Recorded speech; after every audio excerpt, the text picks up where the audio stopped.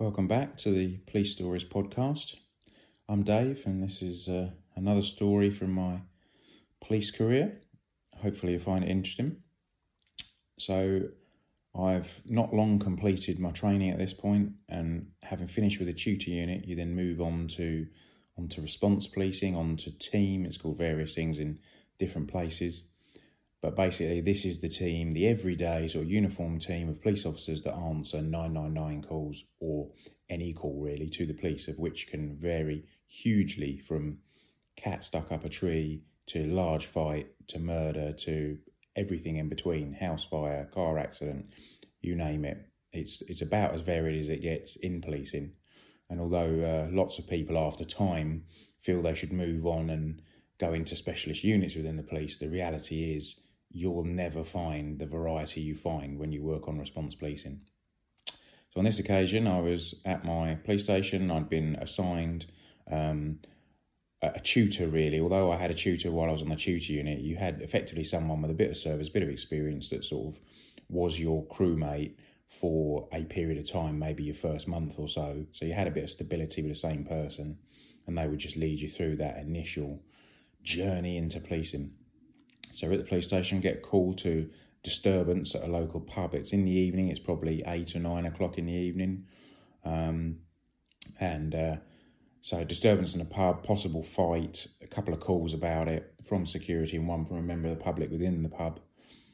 So we go running out to the backyard, and I was, again, remember I'm 21 at this point, so I'm quite excited. This is what I joined up the police for, this is the excitement I was after. I'd never had a blue light run at this point. We run out, I jump into the car, get into the passenger seat. My tutor jumps in next to him, and we go screaming out the backyard of the police station, and he instantly puts on the lights and the two-tones, the sirens. We go flying out into the traffic. It wasn't that heavy traffic from what I remember, but I was loving it. This was so exciting to me, and I couldn't believe how fast we were going as well. The reality was we probably weren't going that fast, but having only ever driven at normal speeds at this point, this was another level, So, as I say, this is exactly what I joined the police for as a kid, effectively. So we go flying off up to the high street where this pub was, and we turn up outside. And initially, when we first pulled up, I think there was a couple of other police cars coming, but we were the first there. It didn't actually seem to be a lot going on, which was a bit disappointed. There was a couple of door staff, some sort of security standing outside the pub and having a chat, really. So we got out of the car, spoke to the security, asked them what was going on. And they told us that there'd been 3 lads inside the pub that had had a bit of an argument amongst themselves and ended up having a fight in the toilet and damaging some of the toilet doors, and I think a sink in the toilet as well. So I got out my trusty notebook, which was the staple of the UK policing at that point, and started writing down details of descriptions and what happened and the timings and all those things you think you're going to need later on down the line, just as I'd been taught in police training college. While we were speaking to the staff, the security, my tutor was stood beside me. Security turns around, and on the other side of the high street, about 100 yards away, there was 3 lads walking away from us down the hill. Security points at them and says, "That's the lads. It was them."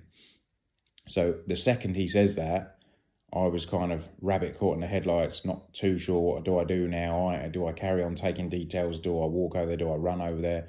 At which point my tutor was off and running. He was sprinting across the road towards the lads, who were obviously paying a lot of interest in us. They were aware that we'd come for them, I'm sure. So the 3 lads go running off. I kind of pocketed my notebook, charged across the road with my tutor, and started giving chase. Now you have to remember that police officers carry, body armour. Although I think at this time, body armour wasn't actually even in for cops. I think we had it in the back of the cars should there be a problem, but it wasn't worn as a norm, certainly. But generally, certainly nowadays, police have any number of things on them. You generally weigh about 2 stone more when you're wearing all this police kit. You've got body armour, you've got a belt on that have handcuffs, and now, sprays and tasers and fast straps, which is to sort of restrain legs and arms when people are fighting, and all sorts of things. So, and you're wearing great big boots invariably. So quite often, you weigh a lot more than these kids, and these kids are in, trainers and tracksuits. So you're at a massive disadvantage. It sounds like I'm making a lot of excuses, and I am to a degree, obviously. So anyway, we continue the chase. We go off down the hill, and as we get closer to these lads, they bomb burst. They effectively run off in 3 different directions. So one goes off completely out the way. I don't really see where he goes. The next one kind of goes left and my tutor goes after him. The other one goes right. So I thought, well, I should probably, stick with him.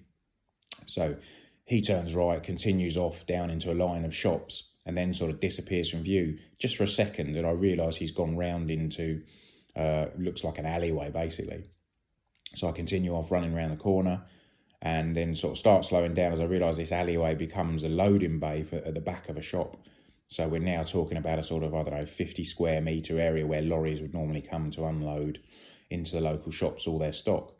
And this guy, it's a completely enclosed area. And I can see this guy is still running in front of me, but he is realising about the same time as me that actually there's nowhere to go. It's a total dead end. And the only way out is the way he came in, which is past me. So we both sort of slow down together, come to a stop. He sort of turns and looks at me. I sort of look at him, a little bit unsure what's going to happen next to either of us, really. My heart is racing. My chest is certainly pumping because I'm puffing at having been running, as is he. Anyway, he realises he's got to come past me, which he's pretty confident in his abilities and doesn't think that's going to be a problem.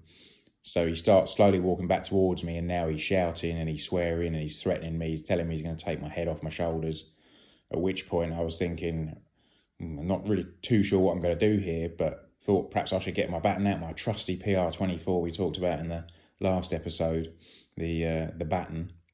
So got my baton out, sort of took up the stance, and I was thinking, this isn't how it happened in police training college. At this point, they called the end of the exercise and the bad guy gave up, or allowed me just to walk up and handcuff him. So this is very different than real world. You can imagine I'm wide-eyed at this point. So he's walking towards me, he's getting closer and closer. Now he's got his fists up and he's basically still saying, get out of my way, I'm coming past. I've got the baton, he's closing me down. He's probably within about 6 feet of me now, and I'm almost to the point where I'm basically waiting to be hit. I thought whatever happens next, I'm pretty sure it's going to hurt. And then almost from nowhere, and I'd not really seen them because I was so focused on this guy, tunnel vision, one of my colleagues, another colleague, had come running in from the right, who was obviously much more confident in his abilities, and he basically just ran straight up to the guy who at this point was in a boxer's stance. He had fists raised, was threatening me, was walking towards me, so it's more than justified. He basically grabbed the guy by his shoulders, kicked his feet out from underneath him, and told him, get on the floor, dickhead, and pushed him down on the floor and handcuffed him, all in one quite swift movement. Let's say this cop had been around and knew his stuff. So I was fairly relieved. I assisted with the handcuffing, and the guy kind of realised the game was up at that point and stood up, and it was sorted. A police car was brought round, and that was him cuffed and stuffed, as we say, and off to the police station to be put in a cell and booked in, etc. So that was my first taste of sort of policing, really, and a bit of a disturbance anyway, certainly sort of probably bread and butter policing, really. That's happening in every town in the UK many, many times a day, that sort of thing. And those sorts of calls, as I say, are 10 a penny. But reflecting afterwards, one thing that was interesting was at this point, when we were sort of handcuffing him, and worryingly to me, was that my right leg was shaking. I couldn't stop it. And I was very aware, or I was thinking, that my colleagues, now there was probably half a dozen or so police there that had responded, could see that my leg was shaking, and it really worried me. Not because I thought I was hurt or injured or anything like that. I was worried that, these guys were going to think I was a coward. Why was my leg shaking? I didn't know myself. I couldn't stop it. And it lasted for, maybe a minute or so. And I was desperately trying to sort of straighten my leg out so that my trouser leg wasn't tight against my thigh and therefore showing the shaking, but it was really quite pronounced, or it was in my mind anyway. And I was thinking afterwards, what the hell is wrong with me? Am I a coward? I'm not cut out for this job. I'm scared. And all these things were going through my mind. And certainly again at 21, and bearing in mind the job I just joined, which is quite a sort of macho, male-dominated world at this point, as we're talking 30 odd years ago. There was no way I was telling anyone. I was going to keep this to myself. So I wasn't sure what to do about this. And for about the next year, every time I went to a similar incident or anything where there was kind of violence or the threat of violence, or it looked like it was going to kick off one way or another, this same thing was happening to me, this shaky leg. And I just didn't tell anyone, basically, and say was convinced at any point someone was going to find me out and say, you're a coward, leave the police. About a year later, I was at another police training college. There was some sort of follow-up training to be done. And I was in this lecture theatre, and we were getting a lesson on, I think it was violence or antisocial behaviour or something like that. And there was about 100 of us in this room, and the speaker said, of course, you've all experienced, I'm sure, shaky legs when you go to things. And I was, I sort of my ears pricked up, and I was looking around the room, and I was looking at various colleagues who were sort of nodding in agreement. And I was thinking, wow, is it not just me? Have other people experienced this? Of course, the lecturer went on to explain, well, that's just adrenaline. You're getting this huge dump of adrenaline, and it's this fight or flight syndrome that your body's experiencing. Your body is getting ready to either run away or to fight its way out of what this trouble was. So you get this huge dump of adrenaline, and quite often that can show up in, increased breathing and your heart rate increasing, more blood flowing around the system, and therefore quite often, your leg can start to shake a bit. And they said, don't be thinking you're a coward or anything. It's just purely a physical reaction. You can't stop it. And that's what it is. And everybody experiences it in this scenario. I can't tell you the relief, to realise and to understand what it was, and the fact that I wasn't a coward and that I wasn't going to be found out. I was pretty relieved. But it did go on for some time, as I say, because me worrying about it, I just wouldn't tell anyone at this point. But yes, I was very pleased to learn that turns out I wasn't a coward, and that I might get past my first year in this job, as it turned out to be true. So that was another incident for you. Maybe not the most, earth-shattering experience. As I say, absolute bread and butter policing for the UK, very much a daily occurrence, but just perhaps interested in the thought process and what goes on, just to give you some idea of what I experienced.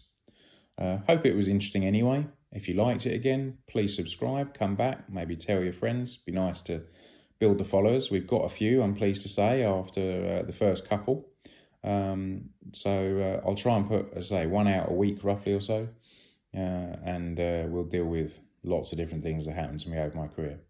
Anyway, mind how you go. Thanks for your time. Cheers.